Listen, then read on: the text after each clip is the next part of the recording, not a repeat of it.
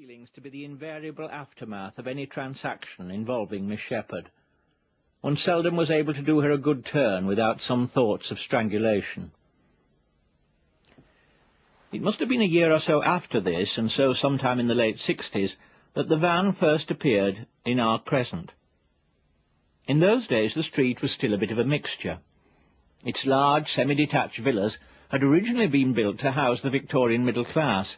Then it had gone down in the world, and though it had never entirely decayed, many of the villas degenerated into rooming houses, and so were among the earliest candidates for what is now called gentrification, but which was then called knocking through. Young professional couples, many of them in journalism or television, bought up the houses, converted them, and, an invariable feature of such conversions, knocked the basement rooms together to form a large kitchen dining room. In the mid-60s, I wrote a BBC TV series, Life in NW1, based on one such family, the String-alongs, whom Mark Boxer then took over to people a cartoon strip in The Listener, and who kept cropping up in his drawings for the rest of his life. What made the social setup funny was the disparity between the style in which the new arrivals found themselves able to live and their progressive opinions. Guilt, put simply, which today's gentrifiers are said famously not to feel, or not to have a problem about. We did have a problem, though I'm not sure we were any better for it. There was a gap between our social position and our social obligations, and it was in this gap that Miss Shepherd, in her van, was able to live. October 1969. When she's not in the van, Miss Shepherd spends much of her day sitting on the pavement in Parkway, where she has a pitch outside Williams and Glyn's Bank. She sells tracts, entitled True View, Mattering Things, which she writes herself, though this isn't something she'll admit. I sell them, but so far as the authorship is concerned, I'll say they're anonymous, and that's as far as I'm prepared to go. She generally chalks the gist of the current pamphlet on the pavement, though with no attempt at artistry. St. Francis hurled money from him, is today's message, and prospective customers have to step over it to get into the bank. She also makes a few coppers selling pencils. A gentleman came the other day and said that the pencil he'd bought from me was the best pencil on the market at the present time. It lasted him 3 months. He'll be back for another one shortly. One of the more conventional neighbours, and not a knocker-through, stops me and says, "Tell me, is she a genuine eccentric?" April 1970. Today we move Miss Shepherd's van. An obstruction order has been put under the windscreen wiper, stating that it's stationed outside number 63 and is a danger to public health. This order, Miss Shepherd insists, is a statutory order, and statutory means standing, in this case standing outside number 63, so if the van is moved on, the order will be invalid. Nobody ventures to argue with this, but she can't decide whether her next bit should be outside number 61, or on the other side of the road, outside my house. Eventually she decides there's a nice space outside 62, and plumps for that. Nick Tomlin and I heave away at the back of the van, but while she's gracefully indicating that she's moving off, for all of the 15 feet, the van doesn't budge. "Have you let the handbrake off?" Nick Tomlin asks. There's a pause. "I'm just in the process of taking it off."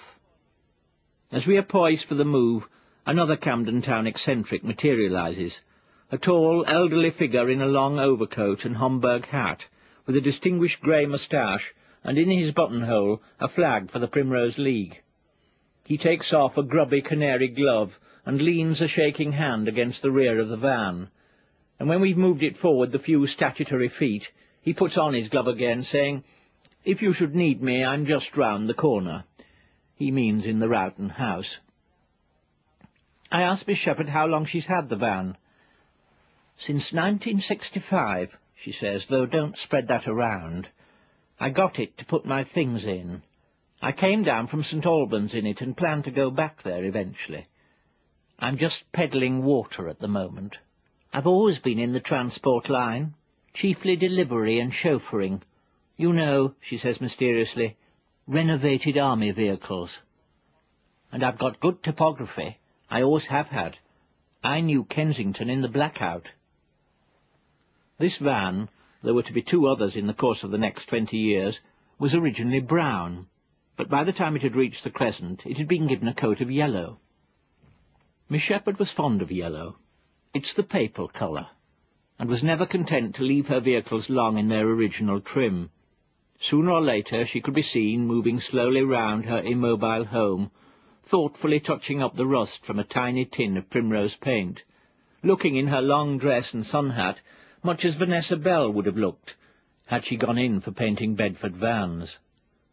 Miss Shepherd never appreciated the difference between car enamel and ordinary gloss paint, and even this she never bothered to mix. The result was that all her vehicles ended up looking as if they'd been given a coat of badly made custard, or plastered with scrambled egg. Still, there were few occasions on which one saw Miss Shepherd genuinely happy, and one of them was when she was putting paint on. A few years before she died, she went in for a Reliant Robin to put more of her things in. It was actually yellow to start with, but that didn't save it from the additional coat, which she applied as Monet might have done, standing back to judge the effect of each brush-stroke. This Reliant stood outside my gate. It was stowed away last year, a scatter of yellow drops on the curb, all that remained to mark its final parking place.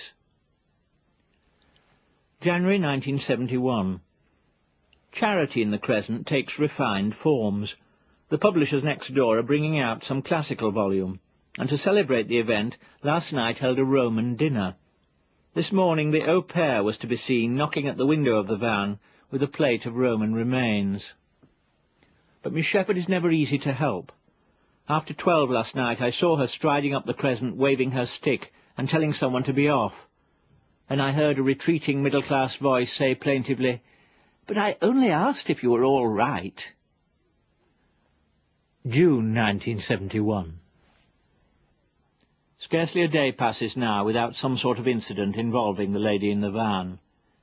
Yesterday evening, around 10, a sports car swerves over to her side of the road so that the driver, rich, smart, and in his 20s, can lean over and bang on the side of the van, presumably to flush out for his grinning girlfriend, the old witch who lives there.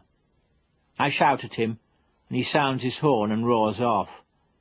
Miss Shepherd, of course, wants the police called, but I can't see the point, and indeed around 5 this morning I waked to find 2 policemen at much the same game, idly shining their torches in the windows in the hope that she'll wake up and enliven a dull hour of their beat.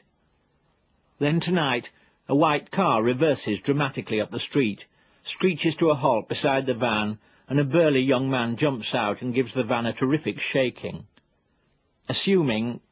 Hoping probably, he would have driven off by the time I get outside, I find he's still there, and I ask him what he thinks he's doing. His response is quite mild. "What's up with you, then?" he asks. "You still on the telly? You nervous? You're trembling all over." He goes off, laughing and swearing. After all that, of course, Miss Shepherd isn't in the van at all, so I end up, as usual, more furious with her than I am with the lout. These attacks, I'm sure, disturbed my peace of mind more than they did hers. Living in the way she did, every day must have brought such cruelties. Some of the stallholders in the street market used to persecute her with medieval relish, and children, too, who both inflict and suffer such casual cruelties themselves.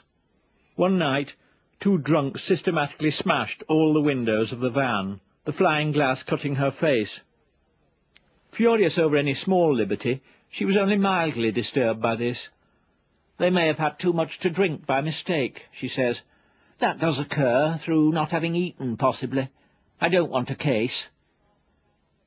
She's far more interested in a ginger feller I saw in Parkway in company with Mr. Khrushchev. Has he disappeared recently?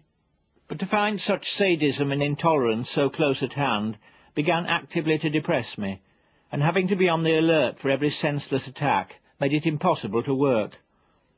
There came a day when, after a long succession of such incidents, I suggested that she spend at least the nights in a lean-to at the side of my house.